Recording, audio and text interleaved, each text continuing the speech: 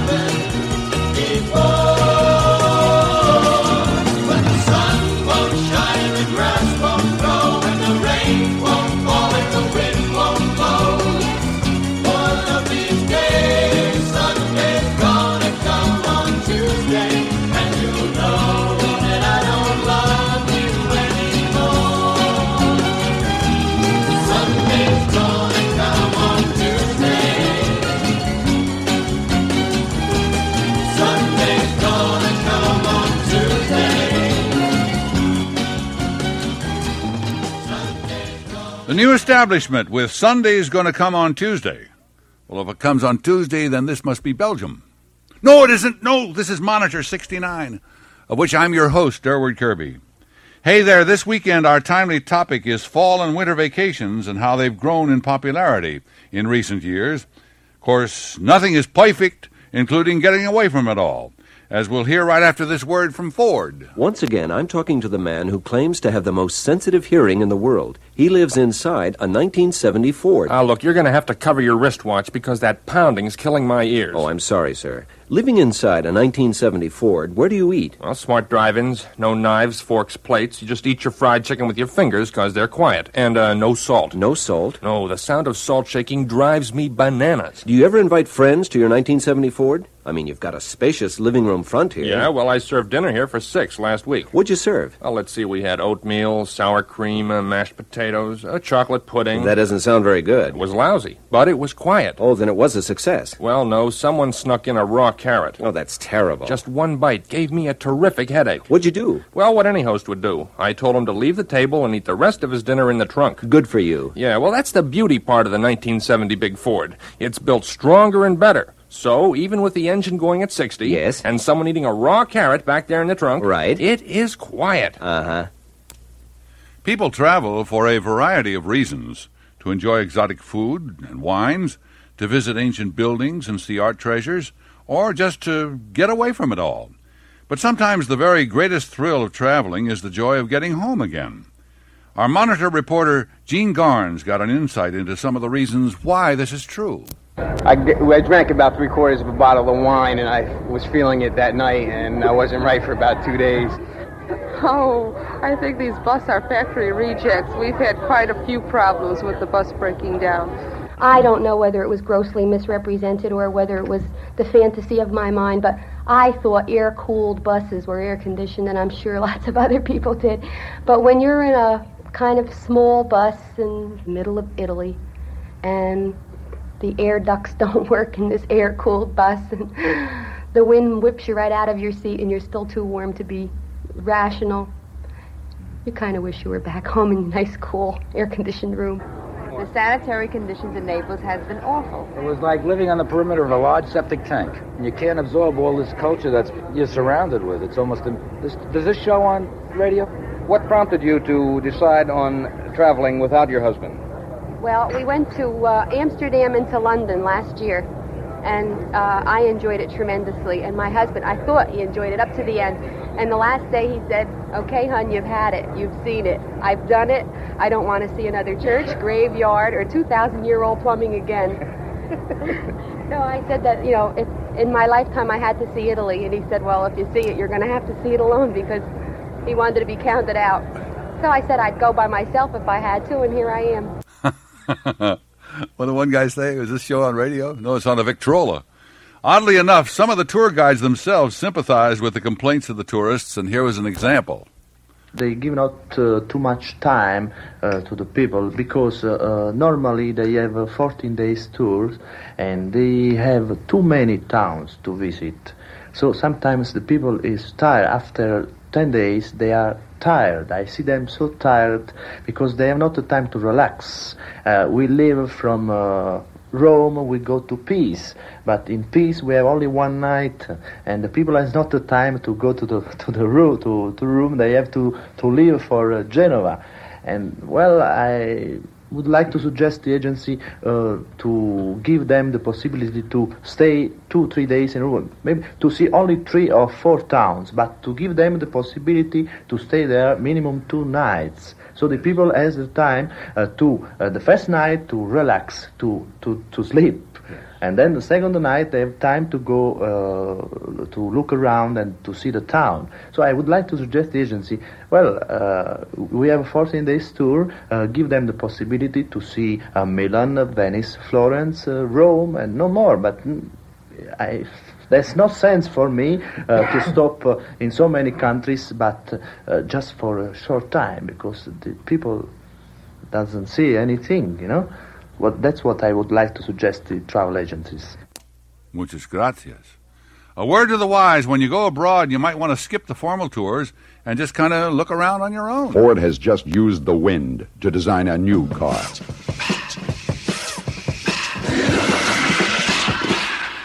Introducing Torino, with a new low-drag silhouette that's a dual result of wind tunnel research and Ford's experience on the racing circuit. Torino's new power structure includes 5 new high-efficiency V8s. Torino is a whole new class of cars from Ford. Torino at your Ford dealers. Torino, shaped by the wind.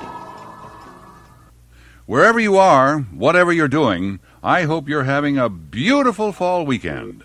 Here on the Monitor Beacon.